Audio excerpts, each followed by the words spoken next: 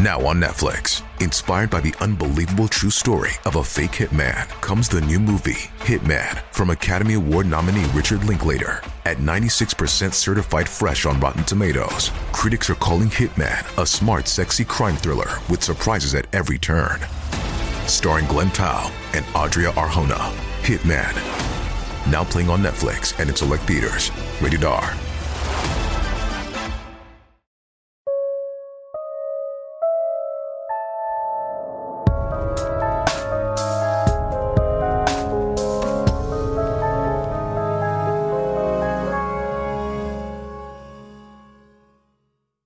Hello, and welcome to episode 31 of Killer Hangover. My name is Beth. And I'm Bettina. And this week, we will be covering true crime and paranormal stories from Arkansas. Mom is covering the paranormal, and she is like super psyched about it this week. I am. She also made the cocktail. I did. And, well, Arkansas has many... Arkansas. Oh, you're gonna have a lot of Arkansanians mad at you. What do you call them? What do you call them? Arkansans? Aardvarks? No. So looking up the drink of Arkansas, I really found a lot of different things, and Fireball was one of them, which I love Fireball. I love Fireball. I should have used that. Fireball. And the other one had like coffee and tequila and all this stuff in it. I thought that was just a bit too much. So then on another side, it said bourbon and Sprite. Okay. But I know that you don't really like bourbon. So I thought, hey, how about we do 7 and 7? It's about the same idea. So that's what I made. Okay. Have you ever had a 7 and 7? I've not had a 7 and 7, and I'm really not seeing any ties to Arkansas. Well, because the bourbon and Sprite. So then I changed it to 7 and 7. Okay. Yeah. So bourbon and Sprite is like one of Arkansas's favorite drinks. According to that different site. And one of the, it was BuzzFeed. BuzzFeed said that bourbon and Sprite was the drink of Arkansas. Okay. So I just went with that. Okay. So what is a 7 and 7? It is Seagram 7, which is like a whiskey. Seagram 7, and I put a shot. God. How many shots did you? She froze for a second. What did you do? I put a shot of Seagram 7 amongst ice. I filled the glass with ice. And then I poured in Sprite. We're getting there, guys. Okay. So I filled the glass with ice. We got put that. A shot of Seagram 7 in it. Got that. Filled the rest of the glass with Sprite. Okay. And then put a squeeze of lime in there. Okay. 7 and 7. All Cheers. Right. Cheers, Mama. That is dangerously super tasty. It's good, isn't it? Yes. It's very refreshing. And it's so easy to make. Is it whiskey? I don't taste whiskey. It's called Seagram 7. I mean, that's really the name of it. And it's made for 7 and 7. Well, it's very good. It is super refreshing. It's easy to drink. I drank this in my youth. And look how you turned out. I don't know. Put it down, ladies and gentlemen. Put it down. Okay, listeners and Mama, of course. I have another unsolved cold case for you all. Oh, I do like these. My true crime story this week may lead to a little bit of a tangent on my end, but it is something that I really want to spread awareness of, so we'll get there. Let's just start with my story first. All right. My story takes place in Little Rock, Arkansas. It is 2015, and Ebby Jane Stepek is 18 years old in that rebellious stage of life. We've all been there. Oh, you haven't, darling. Sorry, Mom. So she has just started her senior year at high school, and this year she is attending a new school, Little Rock Central High School. Leading up to this year, she had only attended a private school her whole life. Oh, big difference. This year, she wanted to branch out. She was very bubbly, had lots of friends, loved the beach and the color purple. She always made people laugh. Her mom said she would never leave a room without making somebody laugh. Like I mentioned before, she was also very rebellious. Her mom said it all started when she got her first car, a little silver Volkswagen Passat. With this car, Ebby got a little sense of independence and ran with it, I think. The summer before her senior year, she started a new job at the local Foot Locker. And this is where her parents believed is, quote, when they started losing her, unquote. She started hanging out with a new set of friends. And from what the parents could tell, weren't the best influences on the teen. Oh, no. She started bouncing around between living with her parents, her older brother Trevor, and her grandparents, sometimes even crashing at friends' houses. Uh-oh. On October 20th, Ebby's friend Danielle received a Snapchat message from Ebby. The two had gone to school together at the private school and had remained friends. The message read, "Hey, I know this is a lot to ask, but is there any way your mom would let me stay the night?" So apparently she'd gotten into some kind of fight with her parents, and this is just something she did. She just ran from it.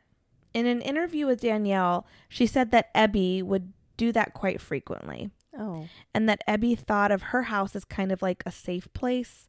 Like I mentioned, the two had gone to school together at the private school and had stayed friends. Danielle was not too fond of Ebby's new friends at her new school. She told Ebby on several different occurrences that they were the wrong crowd for her. But Ebby's a teenager, and like I said, we've all been there, and she liked her new friends. Ebby did go and crash at Danielle's that night. The next day, October 21st, Danielle had a doctor's appointment in the morning, and Ebby offered to drive her to school after the doctor's appointment. The doctor's appointment was running late, so Danielle texted Ebby, quote, "Hey, if I'm going to make you late to school, you can go on. Paula said you can feel free to eat anything and make yourself at home." I think that's her mom. Okay. Ebby replied, quote, "No, it's not a big deal at all. I swear. I really don't want to go anyway because there's all that drama," unquote. Danielle didn't know what drama Ebby was referring to. Ebby just skipped school completely that Wednesday. Come the weekend, Ebby is ready to cut loose. That Friday evening, she attends a party. Danielle doesn't go with her because she didn't know anybody at the party. And again, she didn't really like Ebby's new friends. And something terrible ends up happening at this party. The next morning, so Saturday morning, October 24th, things are off.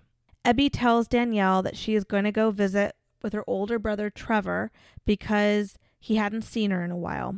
Now, when she leaves, she texts her close friend. His name is Gage. Quote, "I was hanging out with some dudes last night and we smoked and I had sex with one of them and he recorded me, dude. Like when I wasn't looking," unquote. She doesn't tell him who did it, but she said she felt forced to it. Her last text to him was, quote, "I'm going to go kill myself," unquote. Oh, no. She heads to her grandparents' house and they claim she just hung out around the house, watched SpongeBob SquarePants in the living room, and that afternoon the three of them went out for frozen yogurt together. In the early evening, Ebby's stepdad, Michael, gets a text from her. She tells him what happened that night at the party as well, and she is absolutely enraged at this point. She's texting him and she tells him that she had been gang raped by a few of the guys at the party, and she claims that they recorded it all. They talk back and forth about details of the evening, and she asks that he goes with her to the police station. He texts her and tells her that he is headed to her grandparents' house, which is where she was. When he gets there, she wasn't there. The grandparents tell him that she had left, and she had told them that she was going out to meet up with Michael, the stepdad. Right. Her last words being, quote, "I'll be back. Don't lock the door. I'll be back to spend the night," unquote. Michael believes, because of the anger she had in her text messages back and forth, that she possibly had gone out on her own to face the guys who had the video of her. No. The family starts calling her over and over and over again with no response from Ebby. That Sunday, October 25th, Trevor, her older brother, continues to call, and then suddenly she picks up. "Where are you?" he asks her. She says, "I'm out in front of your house." He says, "Cool," and then he hangs up and heads outside. But Ebby's not there. He goes back inside and calls her back. Again, thank goodness she answers. "Where are you?" he asks her again. Ebby responds, but she kind of sounds like discombobulated and she's slurring. Quote, "I'm messed up." So her brother just keeps asking, "Where are you?" She says, "I'm in my car." And he says, "Where's your car?" She says, "I don't know." And she hangs up. Oh, no. He tries to reach her again and again, but she doesn't answer. Right away, he calls the police. He tells them what happened and asks that they look for her car, a silver Passat. Trevor and the rest of the family are told that a missing person case can't be started until she had been missing for 12 hours. Police treat the case as a runaway, and the family goes out searching all on their own. Even though she was so distraught and she might have been totally messed up and not known where she was, the police took the stance of, well, she just did some drugs and she's effed up and that's not our problem. Unknowing to the family, Guy Hopper, a security guard for a Little Rock City park called Chalamont Park, calls in an abandoned car at the park, a silver Volkswagen Passat. Police go and check out the vehicle a couple days later. Now, I can't give an actual day here because the case hasn't been covered all that much, and the date was different in what few sources I had, like local newspaper and stuff. But let it be known the police did not go and search the car the day Guy called. Some resources even claimed it to be 2 days before they went out to the park. Well, but was this the same precinct or whatever that the brother had called? Is it one department? I mean, did they know that? Yeah. No, this is all one department that dealt with this case. Okay. So upon inspecting the vehicle, they see that the battery is dead, very low fuel, as well as her purse, wallet, medication, cell phone, contact lenses, and makeup are strewn around the car. Now, her mom, Lori, was adamant that Ebby would never treat her makeup in this way. I guess she was like a makeup fanatic. She loved doing makeup. She's like a makeup artist. Interesting. And she had like very expensive makeup that she kind of babied. She would never just toss it around her car. And another point she made too was what 18-year-old would leave their cell phone. The car was found in a small lot near some woods. The park, the woods, and all the surrounding area was searched. Months passed and Ebby was not found. The family was so disappointed with how the police department was handling the case. When Ebby's parents received her car back from Little Rock police, the interior and many of her personal belongings were water damaged. The police had left the trunk open in the impound lot, leaving everything to be damaged by rain and storms that moved in. Oh, good grief. The family wrote letters to the government begging for some kind of help. FBI volunteered to come out and help, but by this time, crucial evidence had already been lost. For 8 months, the police treated Ebby's case as a runaway case. Michael had even given them the information he knew from the text conversation about the rape accusations. He even had a few names from the text messages, but it didn't seem like any of it was looked into. The family, devastated by the work of the police, hired a few different PIs over time. The very first investigator that they hired was Monty Vickers. He looked into phone records, and they found that Ebby had called the police twice on the evening of the 25th, each call being a minute long. So somebody answered. But the Little Rock police claim they have no record of those calls. Text messages showed that she had contacted the men she accused of rape a few times that night as well, threatening to go to the police. Another thing her phone showed was that she stopped opening any messages at all later that night as well, which is not a good sign. Right. Vickers also went out and interviewed Guy Hopper, that security guard. Guy told Vickers that he was the first to come out and talk to him. It had been months at this point. Oh, that had come out to talk to the security Police guard. never came out to talk to him. Guy told Vickers some very interesting information as well. The information was portrayed on this YouTube video I watched from True Crime Daily. Guy told them that when news broke in the local media of Ebby's disappearance and they showed pictures of her on the news and the newspaper, that he recognized her right away. He had seen Ebby out in the woods at the park on 3 recent occasions. The first time, it was late in the evening, and he went up to 3 teenagers, Ebby and 2 young men. He advised them all that it was late and the park was closed and they needed to leave. And they did. Then a few days later, he saw Ebby out in the park again, this time in the back seat of a vehicle with one of the young men from the first time. The third time, he noticed Ebby again with the same young man, this time with another young man as well out on the trail in the woods. With this information, True Crime Daily wanted to test something. They asked him for the description of the young man seen all 3 times with Ebby in the park. Mm-hmm. He explains. He was 5'6", 5'7", medium build. Now, what was interesting was True Crime Daily gave him some mugshots to go through, saying, like, if you recognize the guy here, just point him out. If you don't recognize him, it's no big deal. This is just a theory we have. Like, just do you see anybody you know? Guy, scans the mugshots and points out a photo pretty much right away. He says he's about 70% sure that's the guy. That's the guy I saw with her in the woods on all 3 occasions. Mm-hmm. The mugshots showed some criminals from around the area, but this man in particular that Guy had pointed out had been arrested out in Louisiana during a bust out there for a sex trafficking ring. Oh, no. The men working the ring were from Little Rock, Arkansas. Oh, no. This man that Guy pointed out in particular was from Little Rock. The theory of her being sex trafficked haunted the family, especially her mother, for a very long time. They were desperate for answers. So I'm going to kind of use this as a little segue here to go on that tangent I mentioned before. Right.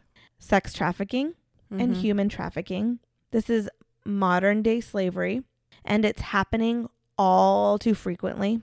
Globally, about 1 in every 5 people being human trafficked are children. Ugh. These people are being sexually exploited or forced into working labor. It is said that human trafficking generates about $150 billion a year in illegal profits. There was an exhibit here in Kansas City back in, I believe it was January of this year, at the University of Missouri, Kansas City. It was called the Apathy Effect exhibit, and it really illustrated the impact of human trafficking. Like, they had this dress that was worn by a woman that was human trafficked. She had been picked up at a resort in Mexico and was trafficked all across the United States into Las Vegas. There was a coffee cup and saucer from a coffee shop in Europe that was used as a front for human trafficking. And there was even a little 6-year-old's pair of sandals from a little girl that was trafficked from the United States, and they found her in China. Jeez. Human or sex trafficking is a real life problem, you guys. We are seriously facing it, and it's not spoken about enough, I feel. It's not just in the movies we see, it's a reality all over the world. Even in our own cities, every single day. It's on the internet, at amusement parks, at big events like the Super Bowl, or even at your local grocery store. I'm going to read an excerpt from a book called Renting Lacey, a story of America's prostituted children, a call to action by Linda Smith. As the sun sets across the United States tonight, thousands of children are rising to meet the night. They should be in safe homes, in warm beds, being tucked beneath blankets and told bedtime stories. Instead, they sleep into the nocturnal world, dressed for the work of the track. All over the United States, these children are being exploited. In Atlanta, Detroit, New York, Kansas City, New Orleans, Seattle, Anchorage, San Francisco, Fort Lauderdale, Denver, and every major city in the small towns, at truck stops, in every state of the union, they're being put to work. People say it's their fault, but I don't think so anymore. People call them bad kids, but I don't think so anymore. People say they like it. Some say they deserve it. I don't think so. The Center for Missing and Exploited Children estimates that each year, at least 300,000 children are the human products meeting the demand of the sex trafficking industry in the United States alone.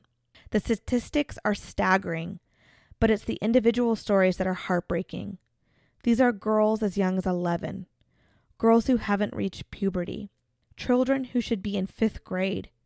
Many have never attended a school dance, never learned how to use the locker, never pondered a class schedule. Their skin is of every color. Some come from good homes and have families searching desperately for them. Others are runaways or children in foster care who have already been victimized and traumatized within the walls of their homes and have no one searching for them. These children had dreams. Some could sing, others danced and put on plays. Some were great at sports or loved to draw and paint. Some girls were shy in advanced classes and liked to read at night. Now they are called ladies of the night, lot lizards, bitches, whores, sluts, hookers, and hoes. They are America's children. They're our neighbors. They're our children's classmates. They're in our very homes. They are our children. We must save them. Unquote. Like I said, this was the theory that haunted Ebby's family. It was Lori, her mother's worst case scenario for her daughter. Mm-hmm. Yeah, Ebby was rebellious. Yeah, Ebby was doing drugs. She was sexually active and she partied. She wouldn't deserve this. No child deserves Nobody this. deserves this. So yeah, maybe she found herself in the wrong group of friends, making the wrong choices, but in no way, shape, or form does that make her or anyone else deserving of this terrible crime. If you are in the United States and believe someone may be a victim of human trafficking, call the 24-hour National Human Trafficking Hotline at 1-888-373-7888. Report an emergency to law enforcement by calling 911. And of course, you'll have that number posted. Of course, I will have that number posted. Okay, I'm going to take a break before the tears come. Sorry, that just really hits home for me. Okay, back to the story of poor Ebby. So Tommy Hudson, a retired Little Rock detective, and TJ Ward, a PI, he was actually the PI that worked the Natalee Holloway case. Oh, okay. Ebby's family hired both of them. And one day Hudson went with his gut feeling of searching the drainage pipes around the park where Ebby's car was found. They called out bulldozers and cameras attached to cords. They could drop down into the water lines. And with these cameras, they hit an obstruction. What made him think of this? A gut feeling, he said. Ebby's remains were found. They identified her by her jewelry. It had been 3 years. Holy since smokes. Ebby had gone missing. And she was a total of 60 feet away from her car. Actually, she had been moved that far away because water from rain over the last 3 years so she was even closer. So she had probably been much closer to her car. Now, Hudson does say that the autopsy and looking at the body, medical examiners did determine a preliminary cause of death, but this information has not been shared with the public. The case is now an open homicide investigation. Okay. And I have more phone numbers for you guys. If you or someone you know knows anything about Ebby and this case, the family urges you to call Tommy Hudson, the lead investigator of the case, 501-404-3128, or you can email him at thudson@littlerock.gov.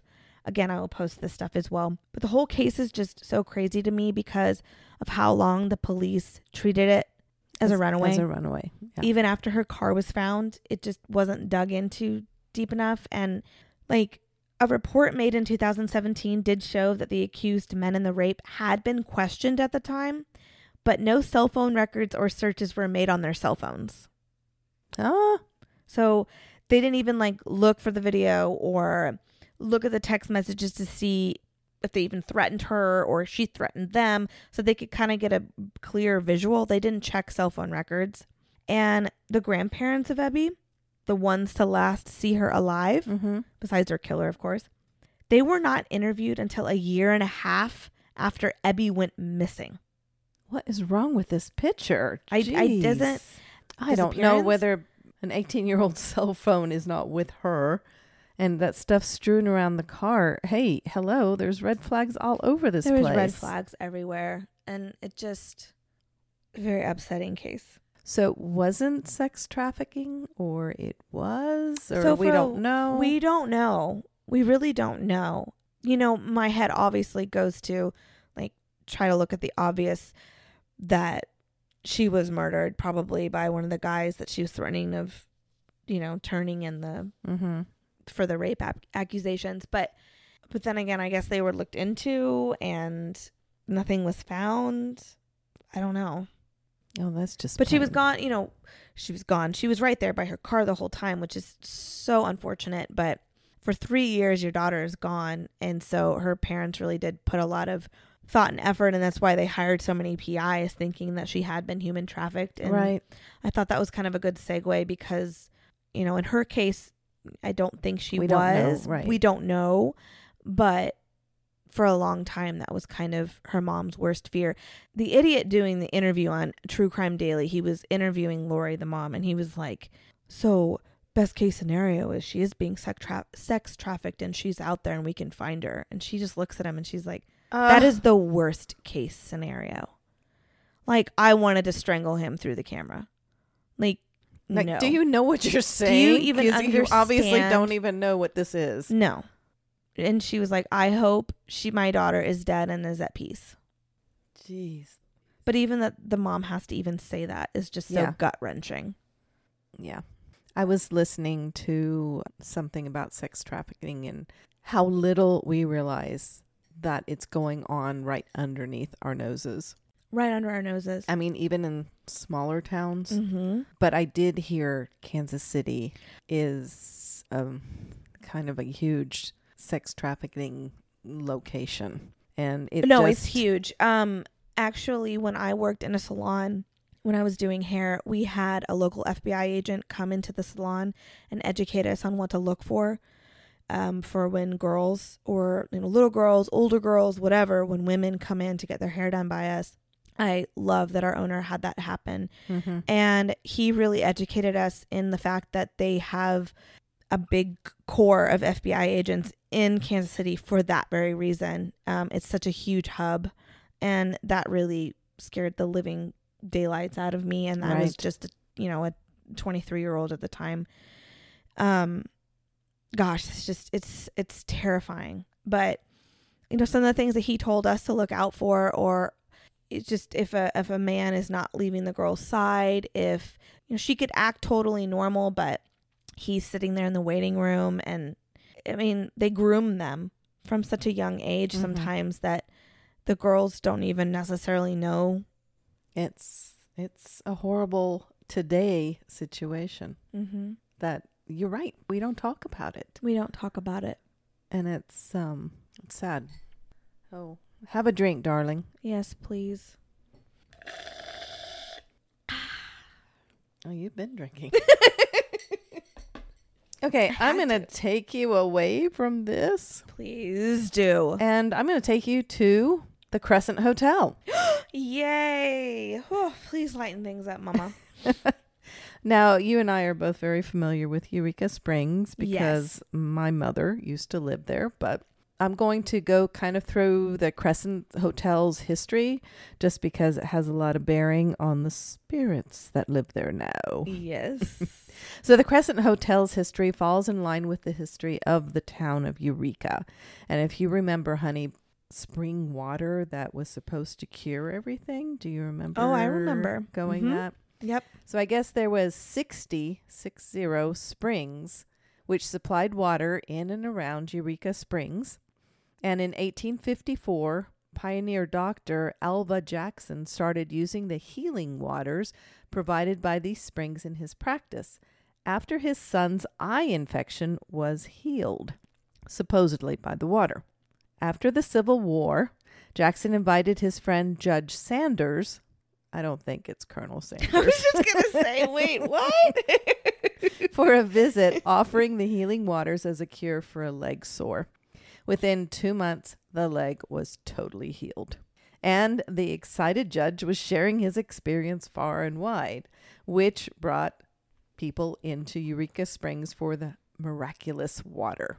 People came from all over looking for a cure to what ailed them. The water was said to cure everything from baldness to female troubles to hay fever to cancer. I mean, that's a gamut. Holy cow. Everything. The town became a draw for the sick as well as the wealthy wanting a place to vacation. And you and I know that it is an absolute beautiful. Oh my gosh, it's so little cute. We used to go all the time, and my grandmama worked in a clothing store down on like Main Street. Mm-hmm. And I remember getting ice cream from like a super old ice cream parlor, and then we would take those old-fashioned pictures. I'll have to find one and post it for you guys. Oh my gosh. So the town became a draw for the sick as well as the wealthy wanting a place to vacation. And this brings us to the building of the Crescent Hotel, or she is also called the Grand Old Lady of the Ozarks. Oh, she's fancy. Very bougie. And I mean, if you recall, the hotel sits on top of this hill overlooking the whole. It overlooks the whole. It is kind of like a grand. I remember seeing it and kind of gave me a spooky vibe, but go on. I'm sure we're getting there. Isaac Taylor was the architect of the hotel, and he actually brought stonework specialists from Ireland to help build the hotel. Oh, wow. So 18-inch stones were cut from the nearby quarry, and they were cut so exact that the walls were fitted without mortar. Holy cow. That whole hotel, and it's not little. My OCD would have been very happy. So the hotel opened its doors on May 1st, 1886, as a year-round resort. Sitting on the highest point of West Mountain, the hotel looks over the town of Eureka, as we said, and the hotel was furnished with the latest addition of lamps and electric bells, as well as a sewage system and steam heat that came up through open grates. A newspaper described the Crescent, saying, "At the foot of the main staircase in the basement there are billiard rooms. These lead into a bowling alley under the promenade, leading from the south porch. Outside, a park surrounds the hotel with tennis courts and gardens." Wow. So, this sounds beautiful, of course, and very inviting, but along with all this beauty, the inside and outside takes a lot of money. Oh, yes. To keep it up. I would imagine so. Unfortunately, the U.S. and, well, every place went kind of through the downfall. And so people didn't have as much money and people didn't come to Eureka as often. And the hotel fell into disrepair. In 1908, it opened as the Crescent College and Conservatory for young women.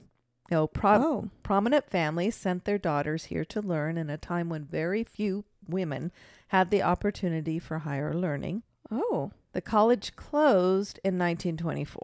Oh, so it wasn't open for very long. It didn't last super long. And then reopened in 1930 as a junior college, but this only lasted for 4 years. In 1937, the hotel was bought by Norman Baker, who turned the hotel into a hospital and health resort, claiming he had the cure for cancer without surgery or any kind of radiation. The Springs? Many flocked to the Crescent for treatment.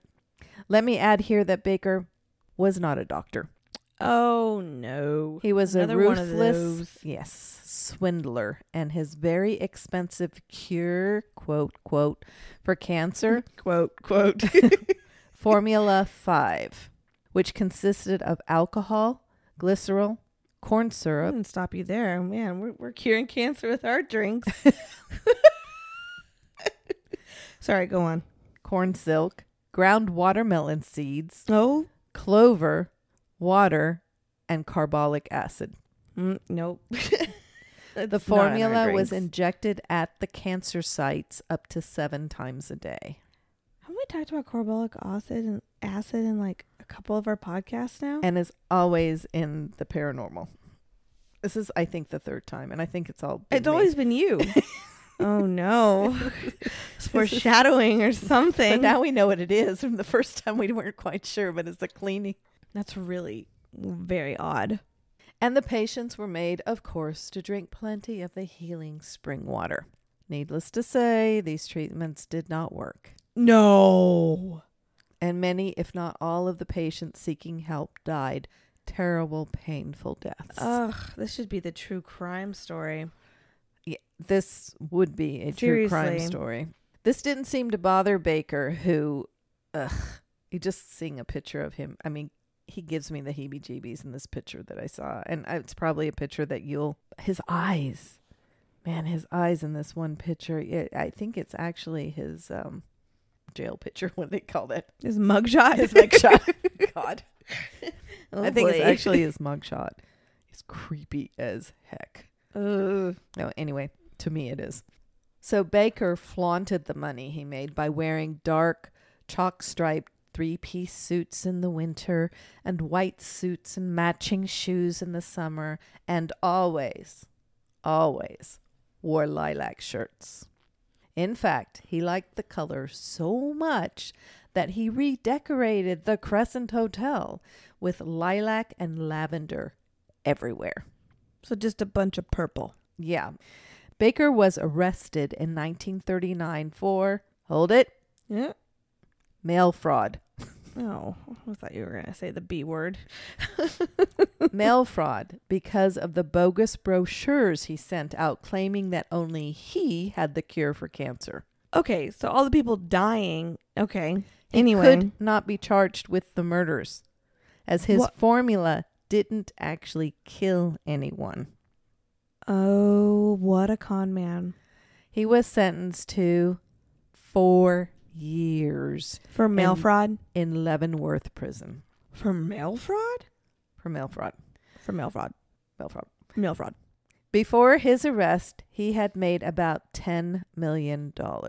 Holy cow! And after his release, he spent the rest of his life in Florida. He died in Miami in 1958. I read that he lived mostly on his yacht. Oh, so he really suffered the consequences. Yeah. He died in what 1958 a douchebag. of cirrhosis of the liver. And one report I read mentioned also that he died of cancer. Oh, karma. Which I really hope is true. Oh, I'm sorry. karma. I shouldn't wish that on anyone, but yeah. So I told you all about the history of the Crescent, and I know that when I do this paranormal part, I usually go into a lot of history just because I think it adds to. But oh, absolutely. I told you about the history of the Crescent because it and the deaths that happened there are the reason the Crescent has been labeled the most haunted hotel in the U.S. I know. Didn't don't roll your Stanley face. Motel. Don't roll your face at me. One of the first deaths was an Irishman named Michael, who was working on the hotel's construction in 1885. He supposedly fell from the second floor to the first and died. Room 218 was built on the site of his death. Oh. Michael messes with the lights, the doors, and electronics.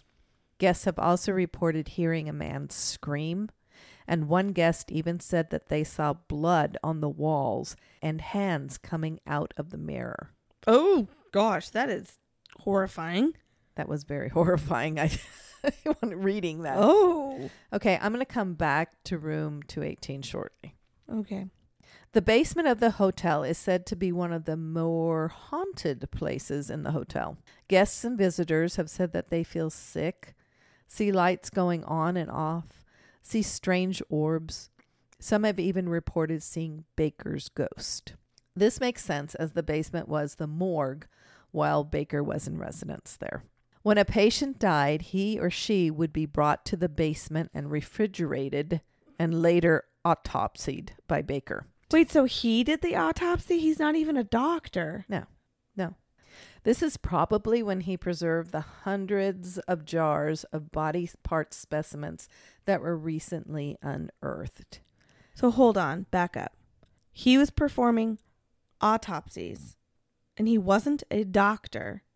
And then he is keeping things in jars. He's keeping body parts in jars, and then he's burying them. And they were just recently, just a few years ago. What's even the point of that, though? I have no idea. What? To claim that he got rid of the cancer? I don't know. So then he wouldn't be lying. He did tell the truth. He did got cut rid of out the cancer. That's sick. I mean, I don't know if that was. I have no idea. But even if that isn't true, that's weird. And he saved it all. He saved it all, and then he buried it in this hill. He's right like by the ultimate serial killer. Then he is, and he got away with it. Exactly, the ultimate serial killer. Because then he even got to hack into these people. He was just sick, and they were just secretly taken down to the morgue, and he secretly did this so the other patients didn't even realize what was going on. That is terrifying. And do you know the number of people that died? Like I said, they found hundreds, and that's with an S, of jars of body parts they unearthed. Oh my gosh. And like I said, that was just recent, like a few years ago is when they found this. I'm sorry, I don't know the exact date, but I know it was a few years ago. Another room in the hotel that guests have witnessed activity in is room 419. This once was Theodora's room. She was a former cancer patient who, of course, died in that room.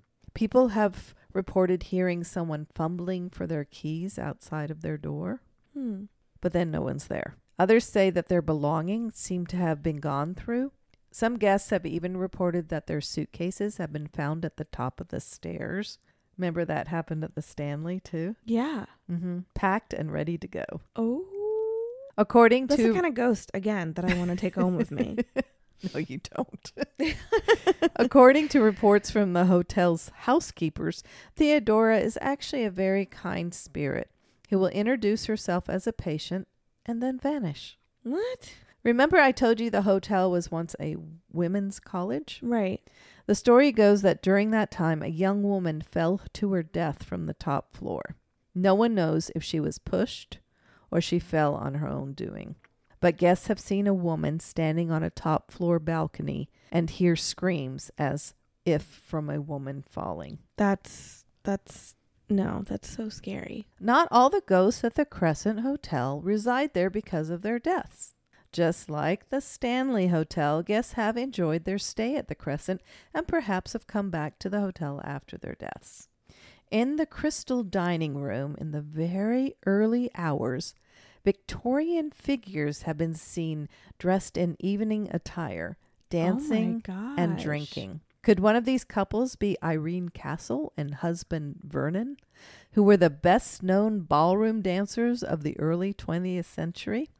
Irene moved to Eureka after her husband's death to be with her son. She would often visit the Crescent for some much-missed social life. Another figure that is often spotted is a quiet, well-dressed man having a drink, and another is a man who repeatedly says he's waiting for the beautiful girl that he met the previous night. Oh, that's so sad. In the dining room's mirror, hotel workers and guests have reported seeing the spirits of a bride and a groom. Wow. Man, it is like a party over there. These ghosts aren't really scary or aggressive, but they kind of like to play pranks on the hotel staff, moving things around at night. One Christmas, decorations and the tree were moved to across the room. What? And menus were scattered all across the floor. That's weird. There is no report of a child dying at the hotel, but the shape of a little boy skipping around the halls and playing in the kitchen has been reported by guests and staff. Perhaps it's this little boy that's responsible for pots and pans flying off their hooks in the kitchen. Oh, no. Oh, no. So as you can imagine, the beautiful hotel is not only a draw to people wanting to visit Eureka Springs, but also people drawn to the hotel because of the ghosts. Because obviously there are quite a few there. Quite a few, yeah. So Ghost Hunters and Ghost Adventures are just two of the TV shows that have visited the Crescent Hotel to document paranormal activity. Because of all the documented activity, the Crescent is often booked months in advance. Oh, wow. There are also ghost tours available for those that want to just visit and not stay at. Didn't you go on one? It is one of these ghost tours that my sister, my mother, and I went on in 2008. That's right. Oh, it was a lot of fun, and it was interesting. My sister and I lagged behind the group so I could take pictures. Of course, this is with the, dated cell phone. So I'm like walking backwards, and she's telling me where to walk, and what's in back of me as I'm snapping shots going, I know I'm going to catch orbs. I know I am. Did you? I actually caught a lot of orbs in the basement. Oh. You know, where the morgue was? Yeah. I caught a lot of cool looking orbs. Oh, wow. Oh, we didn't hear any screams, and we didn't see any spirits or anything like that. I have to be honest there. But one really strange thing happened, and it scared the heck out of me. Or like I like to say the bejesus out of me. So I'm snapping away on my cell phone, taking pictures of the hallways and staircases because I know I'm going to catch a spirit. You know? So we get to room 218. Remember where Michael died. The room where people have witnessed seeing Michael the Mason. Our tour guide was talking about the tragedy when all of a sudden the name Patrick just pops into my head as loud as anything. And I turned to my sister and I said, I think his name was Patrick.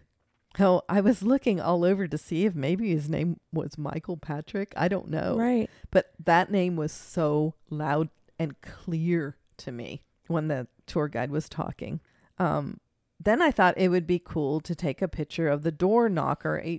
All the hotel rooms have door knockers on, like the old time door knockers on them. Like Ebenezer Scrooge. Yeah, but they didn't have any lion faces or anything like that on them.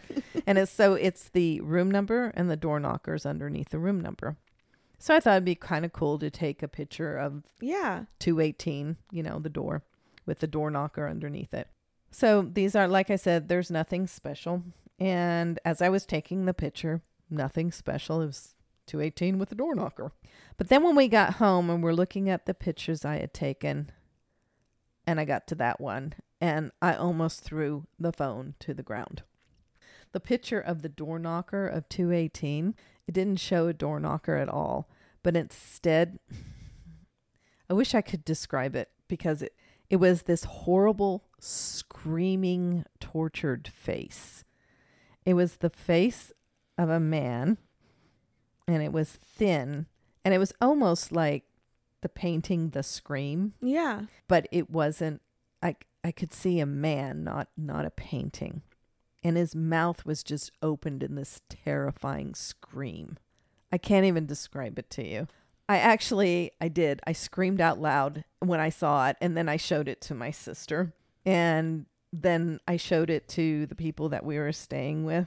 Yeah. And I was like, what do you see here? And all of them saw the same thing. Oh my gosh. And I took it off my phone. It scared me so much. I know. I'm sorry. I took the whole thing off my phone. I couldn't bear to have it on my phone. That's how demon-like it was. Why do you think the name Patrick came to you? I have no idea. But it was clear as day. It's so weird. And I'm so mad at you for deleting that picture. I hate that I didn't see it. Of course, I didn't know that years later we'd be doing a podcast and we could have posted it. I know. That could have been like disappointing, Mom. Disappointing. I just saw my sister, as you know, recently. I was like, I have looked everywhere for pictures of our Eureka trip. And I can't find any. I don't know where they are. I have no idea. Of course, this is all digital. Well, they're all on that old phone. Yeah, but a lot of pictures got transferred over to my new phone. I mean, I don't know. So it's like, okay, Chris, do you have any pictures from that trip, that one trip to Eureka with Mom? Yeah. She couldn't find any of hers either. What? So all of her pictures from the last trip we took with my mother before she passed away in 2008 are gone. Both my sister's and mine. They're gone. Totally. Poof. All of them. Poof. Poof. Boom. Poof. Pictures Boom. gone. So that's the Crescent Hotel, which Chris said she wants to go. We should do a visit. girls trip, the four of us. You, me, Aunt Chris, and Katie. Yep. Katie, do you hear us? Do you hear that? Take some work off your busy doctor emergency room schedule and meet us at the Crescent Hotel in front of room 218. Ask for Patrick. I am just so mad at you, though, that you can't find those pictures and you deleted them. Don't be mad at me. Oh, there's a difference between a spirit and a demon. You think that's what it was? I do. Oh. There was nothing spirit-like about this. It was more demonic than anything else. Well, it could have just been like a traumatized soul, too. And it could have just been my imagination. And it could have just been that Mom can't take a picture to save her life, and it was just a blurred My pictures are blurry anyway, so it's probably really great blurry picture of a door knocker. Yes. Guys. Well, I hope you guys are enjoying your beverages while you're enjoying our podcast. This was another fun episode, Mom. It was. Arkansas. And next week, we will be covering New Mexico. That's right.